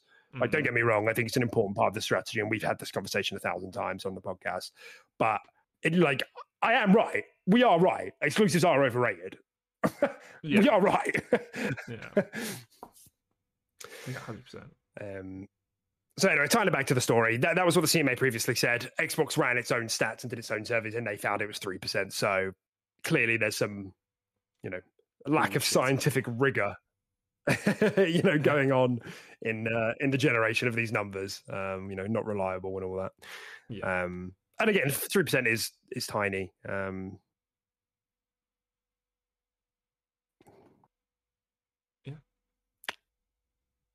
Yeah. And as well, to close out, I don't know if you saw this other bit of drama as well. One of the Activision lawyers said on Twitter that the Jim Ryan said, "Yeah, I don't want a new COD deal. I just want to block your merger." Yeah. It's ridiculous. But at the end of the day, he's probably going to just take the COD deal when the going gets tough, isn't he? Yeah, fine, I'll take it for 10 years. Yeah. Gimme. Yeah. Because... I'll be interested to hear what you're saying when those details get revealed about your exclusivity contracts in the last 4 years. Yeah. I have to admit, I feel more confident in the deal going through, like, the more and more this goes on. Like, I definitely went through a phase where I thought it was looking worse for Xbox. So I feel like it's looking better for Xbox these days. I don't know if you get that impression as well, that vibe of just... Yeah. Yeah, I a month ago I was like, I don't know anymore. But now I'm kind of back to 50-50. The CMA is looking good, but the CMA was always the final boss, Yeah. And Jim Ryan is flying out there, like weekly, because they're in the UK as well, obviously, and Jim's from the UK. So we'll have to see. It's going to come down to them. But like, again, I'm not going to lose sleep if this doesn't go through. I think a lot of this whole thing has been funny. It's been funny watching both like Microsoft and Sony like tie themselves in pretzels to try and make these arguments. But Xbox are only going to get one chance at a merger of this size. They're only going to get one chance. This is never going to happen again. Like, if they get ABK, they're not getting someone like Capcom. They're not, those are foregone conclusions after this point. Yeah. Or Warner Bros, which would be, I think, equally as valuable, but this would cement them in the console market, like, for a long time. So, we'll see. Yeah. Okay, let's put a pin in that until next week, I guess. And come around to the final story, Tim. The Starfield release date got announced with a little trailer. I've got a link for you there if you wouldn't mind popping up. It's just like a 3-minute the announcement. I'm sure you saw it. Where they announced the release date as being September the 6th, and then they also confirmed a Starfield Direct on June the 11th. Quite a bit I want to talk about here, actually. Have you seen this trailer? Did you watch it? I have not. No. You can watch it now. Yeah, I will. I am. Good. No, I didn't get around to this. So, they just showed a couple of bits and bobs about the game. And Todd Howard came out and said, yeah, you've been waiting a long time. I get it. It's hard. That looks so cool. With those floating rocks around that, like, stone statue, that palace thing. Mm-hmm. It does, yeah. And while he's talking, there's some gameplay running in the background, and it's looking good, man. It's looking better. There's polish that's gone into this since we last saw it. And do you know what I even think? As per the thumbnail of the video, I think that footage looks 60 frames. Really? I'm good at... My eyes are really attuned to this. Yeah, my eyes are really attuned to this. And I obviously... People are going to be like, oh, well, you can't tell because the YouTube video is only running at 30. Look, I can tell. Yeah. And I'm like 90% confident the game's running at 90. You're a bit ahead of me on the stream, so I can't tell when you're seeing. But when he's in the background behind Todd, it looks smooth. Yeah. Doesn't it? Right? Yeah. Yeah. Yeah, that looks 60 to me. We're playing the game all the time. Shout out over here to lead producer. That's what I thought as well.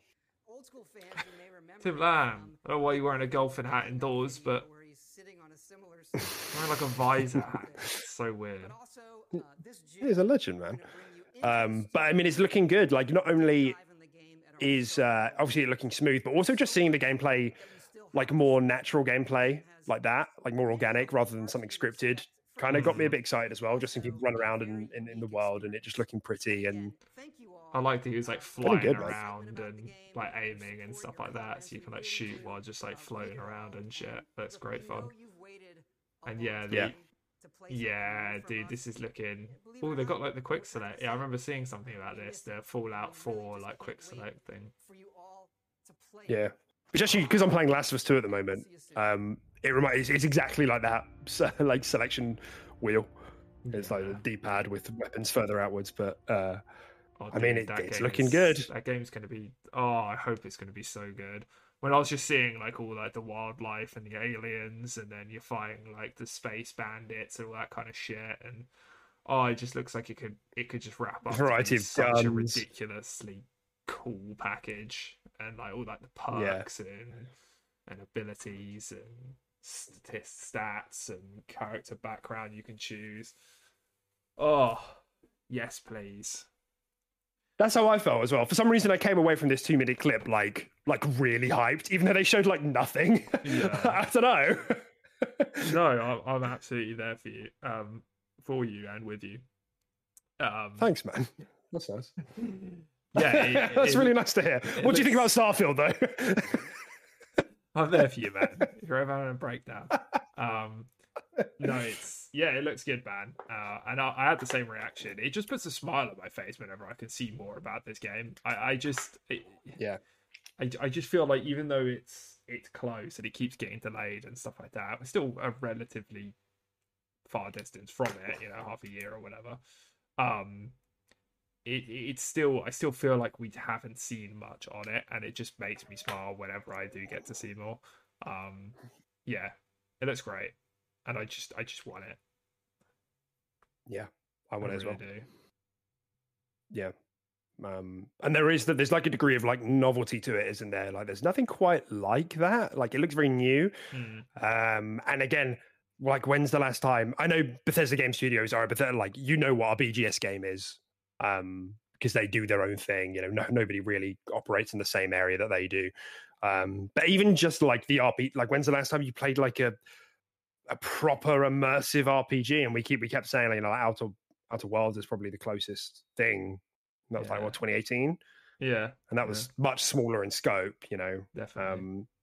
I heard the port for that is kind of shit. Actually, they did another one. Yeah, I heard that as well. I heard it's running really badly, and that obviously it was really negative. They're charging for it as well, so not a good look for that game, which is a shame.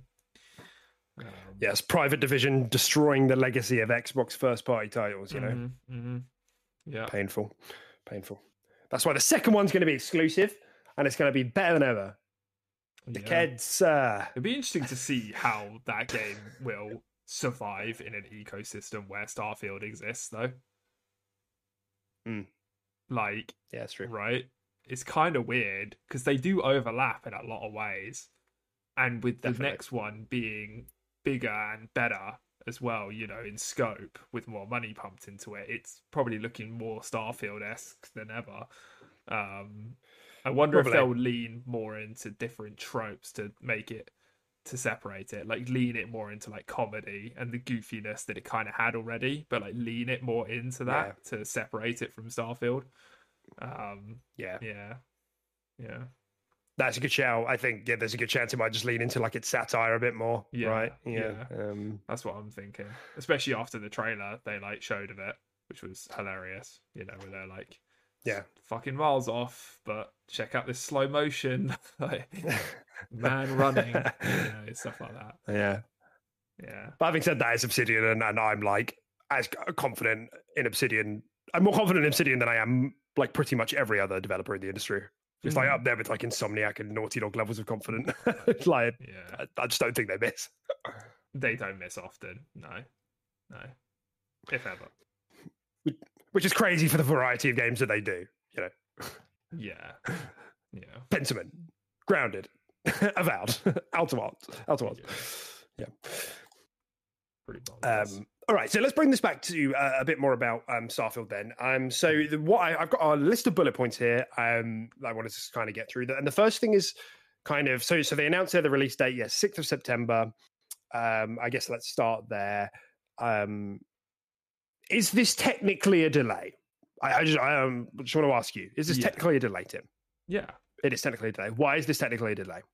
Because they showed it at that conference when they were like, everything being shown is coming out in the next 1 year from this point onwards, and this is not.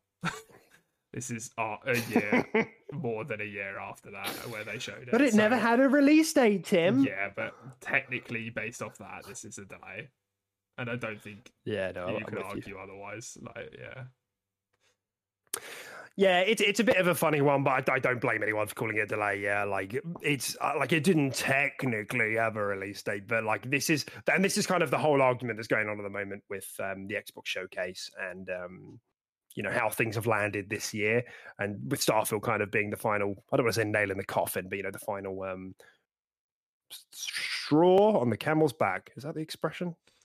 Hay on the back of the horse. Can you imagine that? One piece of straw breaking your back. No, it's got a lot of straw on its back deck. It was the final straw. No, but that still doesn't make sense to me. Oh, okay. I don't know. I guess. Yeah, I thought you just meant the expression where someone just put a piece of straw in a camel and it just snapped its back. It's like a lead straw. So this is the whole thing that's going on at the moment. Yeah, the Starfield being sort of the final bit. And about maybe, if I had to estimate, maybe half of the games that they showed in the window haven't made, maybe like 40%. And people, I don't know, I feel like a lot of people, I get both sides. A lot of people are hand waving it like, games get delayed. And, there was a disclaimer, in that big screenshot they shared with like all of the games that are coming out in the next 12 months. There was a little disclaimer at the bottom that said targeting release in the next 12 months. And it's like okay. Yeah. Like, I guess you can wriggle out of this, I suppose, but like, if you're going to regularly exactly. If you're going to regularly tell me something's happening and then it doesn't happen, I don't care how many disclaimers you give me. That's bad planning. Yeah. Don't say that then. Say 18 months if you think that there's, if I'm getting, because I would have to make so many assumptions to give you that wiggle room. Like, you'd have to, so you were very confident that all of these 16 studios, whatever the number is, were going to land before that date, were you? Like, you were really that confident. I don't know. It's not the end of the world. I'm not losing sleep over it, but I don't think they can do this again because they just fuck with the expectations too much. Like, that's all it is. They said this is happening, and then a lot of it didn't happen. That's all. Yeah, and especially as that's like the first time a show's been done in that format as well. Like, most shows, they're just like, this is what we're working on, this is a release date, or there's no release date. No one has ever come out and done like a show and just been like, everything here is the next year. Like that's a statement that's never really been done before, and that's kind of what set the tone of the show and was kind of like the main theme of the show was, this is the next year of Xbox, and then oopsie, it's not. It's just like, well, that show kind of was a load of BS then, wasn't it? Like, let's be honest. That's right. Yeah. It doesn't take away from like the content that was obviously there. Like, a lot, some like Redfall was there, that did hit. Like Redfall and Hollow Knight were arguably two of the bigger ones. Hollow Knight we haven't heard anything about. That's one of the ones that falls into the MIA account side of things. But yeah, it was like, and because there were the big delays that year with Redfall and Starfield, there was kind of a feeling that was something they were doing to make up for the lack of presence of first-party titles. We didn't see Contraband. We didn't see Avowed. We didn't see Hellblade. We didn't see Faye. There was so much we didn't see that it was kind of like, oh, so this is meant to make me feel better about the year. And it kind of did. But now I'm like, I'm not going to believe you if you do this again. Yeah, exactly. It's the boy who cried wolf, isn't it? Yeah. And it's like, okay, well, you can do it again if you want, but like I'm skeptical, whereas I wasn't before, Yeah, that's just how it is. So yeah, very slight delay. Arguably from the end of June to September, 3 months. Big deal or not big deal? I don't think it's a big deal if other games in the year that this year is set out to be hit. But I feel like if some of the games don't hit, Redfall doesn't hit, and stuff like that, I think I'm going to notice this gap now, and be a little bit annoyed by it. Maybe I'll give me a chance to play all these other games that we're saying, are coming out in a stacked year, so it might not be an issue.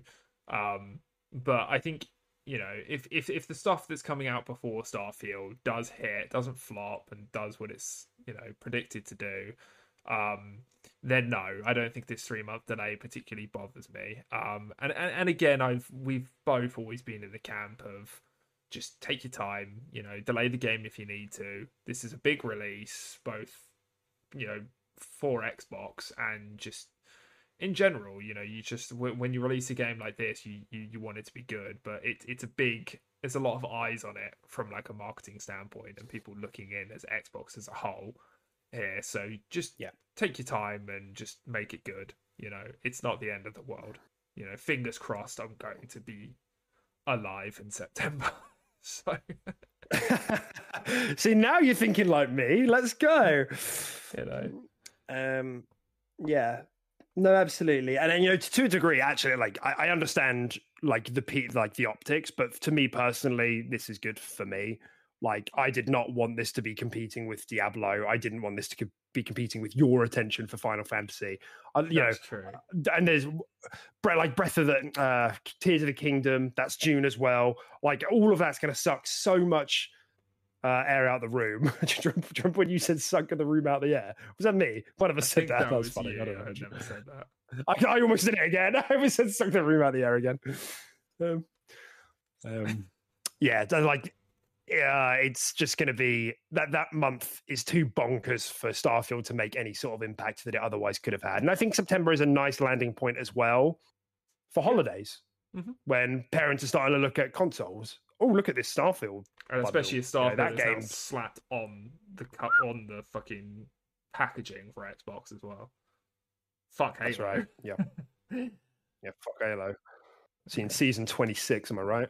Yeah, season fucking 5, more like season dive. Fucking hell. Actually, I meant to say that in the opening as well. I've been playing Halo Infinite. I'm not going to do that now. I'll come back to it next week. But, I've heard some positive things about it, so I'll come back to it. Yeah, so generally, I think. I genuinely do. I actually genuinely want to play Halo, but I'm not doing it. Like, I'm actively not doing it because I want to finish the Overwatch Battle Pass at the moment. Oh, don't worry. The Battle Passes don't expire, mate. Yeah. 3 for 3 got you covered. They do for Overwatch. Which is exactly why that's what I'm saying. Fucking doing this. Not that I'm having a bad time. Yeah, anyway, it's great. Hey, that's fine. I'm glad they look like they've found their feet, but we can talk about it more on another episode. Yeah, for sure, man. So I think it's good. Overall, I think September is a much better month for Starfield to really have its moment. I think you're right. If some of the games maybe before that don't hit, it might feel a bit worse. But having said that, I think Xbox has a good lineup for the year between what they've released already, Minecraft Legends. I think Ara's still coming out this year, History Untold. Something I'm missing. And I've got loads of that's something I'm missing. That are kind of on my radar, whether it's on the same platform or not, like Final Fantasy 16. I've had my eye on this indie game coming out that's looks really good called Sea of Stars that I want to play. Oh yeah. There's loads of games out there that will fill my time. So, but obviously I would like my time to be filled by a slapping Redfall. So, but who knows? Yeah, absolutely. So overall, I think this is healthy, and I think to be fair, most people are happy that it's been delayed. I think a lot of people want Starfield to succeed, but they really do. I haven't seen much hoping that Starfield will fail because Bethesda Game Studio games mean a lot to a lot of people. In the same way that I see people like wanting Redfall to die, it's like the opposite, because it's like it's always online, or it's co-op, and I don't want co-op in my arcade games, just shit like that. Whereas this is very traditional Bethesda, and that means a lot to a lot of people. So yes, fingers are crossed. So the other side of this is less a Starfield thing, and more that they, in a sort of weird roundabout way, they announced that the direct, so we're going to have a full walkthrough of the game directly after the Xbox showcase. I don't think there's been an Xbox Wire announcement, unless I missed it, like a proper announcement of them saying, "Oh, our Xbox showcase is on this day." Like we just found out at this thing that's the showcase. Yeah. So by the looks of it, Starfield isn't part of the main show. It's coming in a half an hour stream straight afterwards. Yeah, which I think is kind of weird. Yeah, I don't know.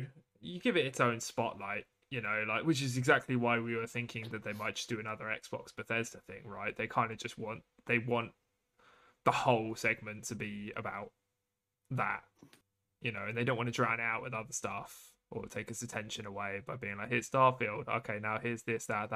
They're gonna be like, here's all the shit you don't care about, and then here's Starfield. I don't think, that doesn't surprise me too much. They're still gonna fucking market the shit out of it and be like, slapping Xbox all over it. But yeah, it's just its own thing after the Xbox showcase. And this is the other thing of it, right? They've said that it's an Xbox showcase. They haven't called it an Xbox Bethesda showcase in the same way it was last year, so it begs two questions. The first, are they doing that now because they get the feeling that the public perception of the two are now linked? Do they think that it's they don't have to keep saying Bethesda now? Or is it because the only presence that Bethesda has this year is for the Starfield Direct afterwards? Yeah, probably. Like maybe Bethesda don't have any other presence in the show, and maybe actually Xbox just have enough first party stuff to fill out the show. Between probably. Forza, maybe they show off a bit of Avowed, maybe Hellblade. That's looking quite good. I would probably say that's it. Yeah. I think you might have hit the nail on the head there. Yeah. And the other thing is the naming convention. I did want to talk about this as well, because we spoke about this kind of developer direct thing, and I kind of am a bit disappointed they haven't done that. I mean, I know they've called it Starfield Direct. I don't know. I feel like, why not just call it Developer Direct Starfield, and then use all the same design language? Because it's not that they haven't used the same visuals or iconography or anything here. And I'm like, yeah, they've always had this issue, haven't they? They just can't stick to a format, and like a naming convention, and it just becomes just confusing. I get that they want Starfield to be in the title. They want it to be the buzzword Starfield Direct. The Developer Direct _ Starfield. Yeah. It's a bit of a mouthful. It puts it at the end. They want the buzzword, the first thing people read, to be that, but at the end of the day, I think there's a lot to be said for just sticking to a format and sticking to a naming convention and stuff like that. So it's a bit odd to me, but I don't know. Xbox is still finding their feet with all this. It's weird. Yeah, especially after it was such the reception was so good. Just a couple of months back, everybody was so happy. The community was so energized by everything about the show, really.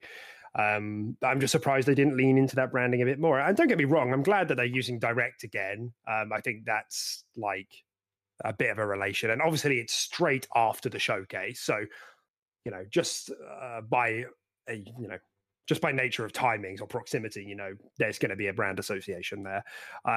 It's not bad by any means. I'm just a bit disappointed that they haven't leaned into that, because I thought that was going to be a real rallying cry for the community of Developer Direct, yeah, let's go. In the same way that, hey, Nintendo Direct, hey, State of Play. But now we're just kind of Developer Direct, Xbox Direct, Avowed Direct, Hellblade Direct, Developer.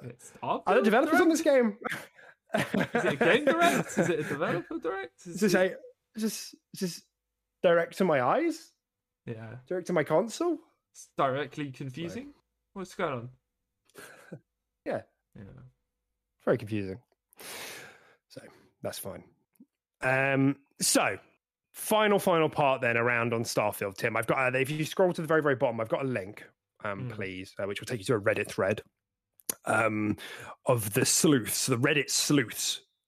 I'll take you to a Twitter thread, but it's about Reddit sleuths, Reddit ninjas, who have broke down that gameplay, the release date trailer that we had on the screen, about 15 minutes ago, to try and like extract information.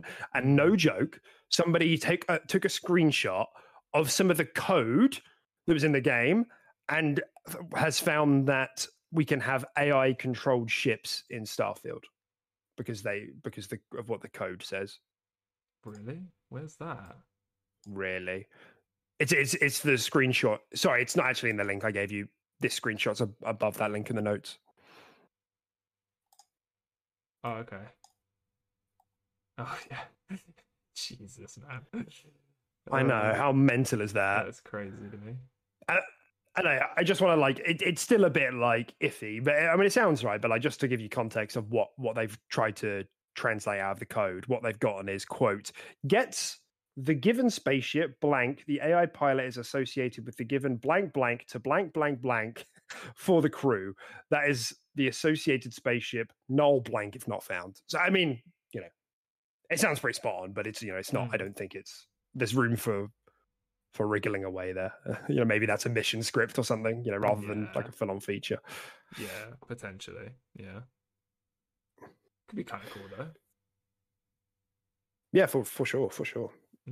I do have like this kind of like, do you have people, can you have someone fly you in real time from planet to planet while you just do your own things on the ship, upgrade your guns? Or like, can you make your companion spaceships and they can go off and get resources for you and come back? Can you call in the army like that scene in Endgame? Where you get invaded by bandits and then you're like fucking Doctor Strange pirates assemble. Yeah. And the squad could like warp drives to your position and helps you out in the fight. I don't know. Maybe. So beyond that, other people have gone crazy in looking for stuff to talk about in that tiny slither of a trailer. Are you sharing screen, Tim, for that Twitter thread? Yes. Thank you. Yeah. And I just wanted to point to a couple of things that that people have noticed that maybe you didn't. And it looks pretty accurate. The first one is about gun combat and recoil looking noticeably better. Sorry, audio listeners. We've got. We'll just try and describe this to you, but I mean, yeah, the gun recoil looks a lot better. And again, this looks smooth. That looks 60 frames. I'm not mental, am I? That looks 60 frames. It does look kind of 60. Yeah. It looks very smooth. And yeah, from what we saw, I think this is a different gun to when we saw the previous gameplay slither, but it definitely looks more punchy. Yeah, it's like recoiling up and back and kicking around in the player's hands and stuff like that. But it could just be the kind of gun, where previously he was using like an SMG or something. So, and what's interesting is it's too blurry to see like the bullet trails and stuff like that. But people were saying that, weren't they, in the last one, that the bullet trails looked like they were coming out a bit slow or a bit delayed or something like that, and it looked a bit weird. Oh, did they? Did people saying that, were they? Oh, yeah, I never thought that was a problem. Yeah, so looks good. Looks punchy. And I probably should give a shout out to the actual user we're on now, which is at Starfield Beyond. Looks like a Starfield News Twitter thread. So recommend to go and have a look. And then the next GIF we've got a bit further down. Jetpack traversal animations are now more impactful. Yeah, I can see that there's more like movement. There's definitely more kinetic, these movements, aren't they, than maybe what we saw before. Yeah, there's definitely still that stiff Bethesda jump animation as you just fall straight through the sky. But like as you activate your jetpack, your body gets jetted to the left, and there's some decent movement there. It looks nice. Yeah. It looks, and this is the thing, it looks much better than I would anticipate a Bethesda game to look in these areas. A BGS game to look in these areas. Agreed. Lighting seems to have been tweaked to spread and reflect more realistically. Might be we got a comparison of two different moons here. They might be different, hard to tell. But again, looks nicer. Looks great. Yeah, looks like an upgrade. But I felt like that way in the first gameplay showcase we got. I thought the landscapes looked really good anyway. Yes, You know, I was happy with how everything looked, yeah, like the skyboxes and the landscapes and and the environments looked good. I thought the only thing that I thought like, oh, that looks like a BGS game, were like some of the faces, which looks good. They look much better, but that was like, you know, it's not amazing. And some of the animations looks like a bit stiff as well. So, you know, different strokes, I guess. NPCs now appear to have fully fledged idle animations. In the original demo that we saw, most idle NPCs had a static pose.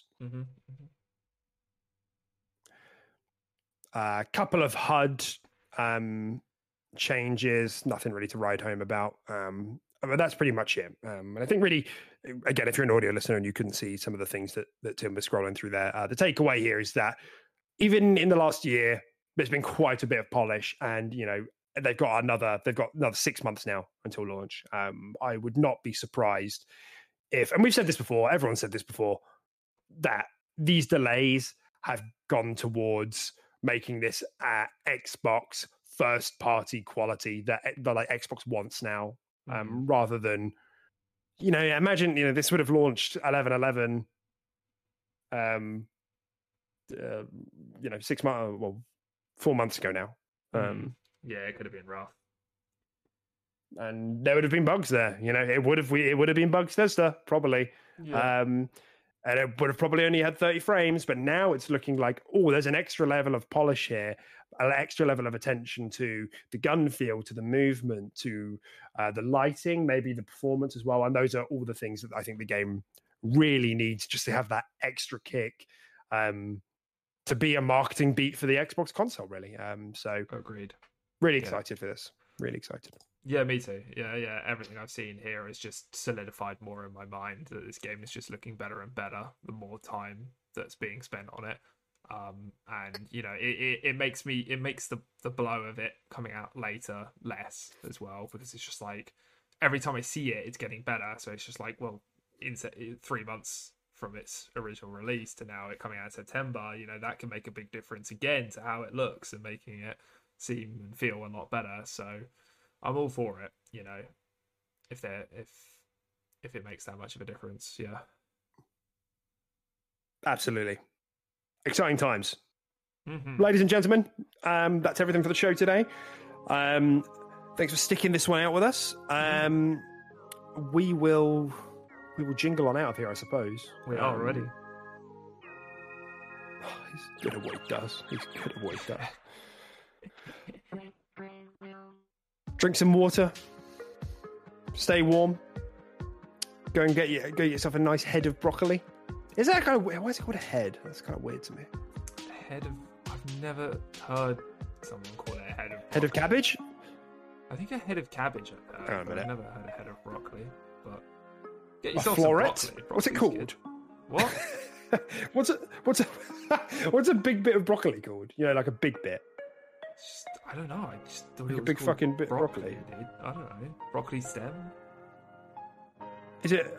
What's a floret? A floret? I don't think I've ever said that word out loud. I've only ever read it. So now I feel really stupid. Floret. Is that a word? Floret. Yeah, I'd say floret. But